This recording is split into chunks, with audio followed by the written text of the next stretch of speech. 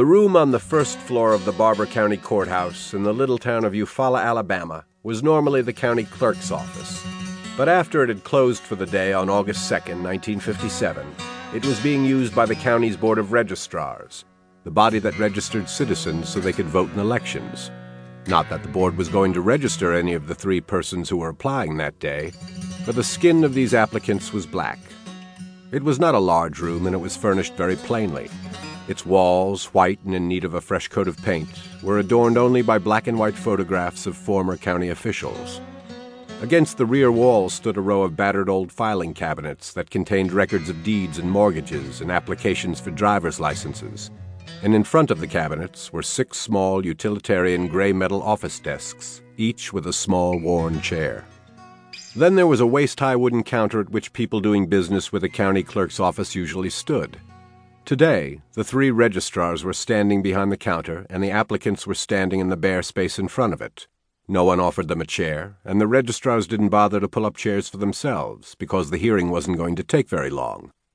Trying to register to vote took courage for black people in Alabama in 1957, even when physical intimidation or violence wasn't employed to discourage them, as it often was. Everyone knew about black men who had registered and who shortly thereafter had been told by their employers that they no longer had a job, or about black farmers who, the following spring, went to the bank as usual for their annual crop loan, the advance they needed to buy the seed for the crop they were planning to plant that year, only to be informed that this year there would be no loan, and who had therefore lost their farms and had to load their wives and children into their run-down cars and drive away, sometimes with no place to go. Indeed, David Frost, the husband of Margaret Frost, one of the 3 applicants that August day, would never forget how, after he himself had registered some years before, a white man had told him that the white folks are the nigger's friend as long as the nigger stays in his place, but that I had got out of my place if I was going to vote along with the white man, and how for months thereafter, instead of calling him David or boy as they usually did, white people called him by the word he just hated.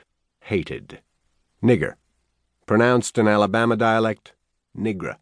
And how, when they learned he was planning to actually vote, a car filled with men had stopped in front of his house one night and shot out the porch lights, and how, cowering inside, he had thought of calling the police until, as the car drove away, he saw it was a police car.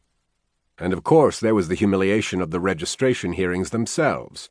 Many county boards of registrars required black applicants to pass an oral test before they would be given the certificate of registration that would make them eligible to vote.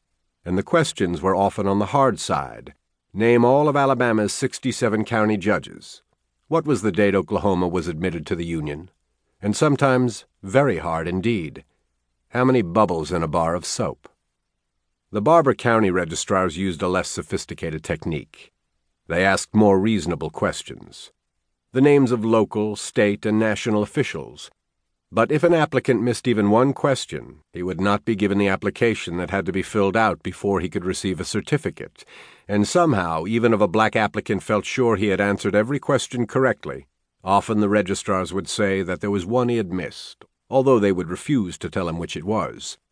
Margaret Frost had already experienced this technique, for she had tried to register before, in January of 1957, and 40 years later, when she was an elderly woman, she could still remember how, after she had answered several questions, the board's chairman, William Beale Stokes, had told her she had missed one, adding, "You all go home and study a little more." And she could still remember how carefully blank the faces of Stokes and his 2 colleagues had been, the amusement showing only in their eyes.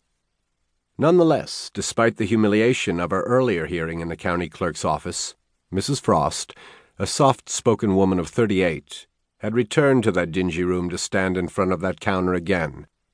"I was scared I would do something wrong," she recalls. "I was nervous, shaky, scared that the white people would do something to me. But," she says, "I wanted to be a citizen, truly a part of her country, and she felt that voting was part of being a citizen. I figure all citizens, should be able to vote." In the months since January, she had, with her husband asking her questions, studied over and over all the questions she felt the board might ask, until she thought she would be able to answer every one. And on August 2nd, She put on her best clothes and went down to the courthouse again. As it turned out, however, the diligence with which Margaret Frost had studied turned out to be irrelevant, because the board examined her and the two other applicants as a group, and one of them wasn't as well prepared as she. When she asked Stokes for an application, he said, "There's 12 questions you have to answer before we give you an application." He asked just 2. Mrs. Frost answered them both correctly, as did one of the other applicants. But the third applicant answered the second question incorrectly, and Stokes told them that therefore they had all failed.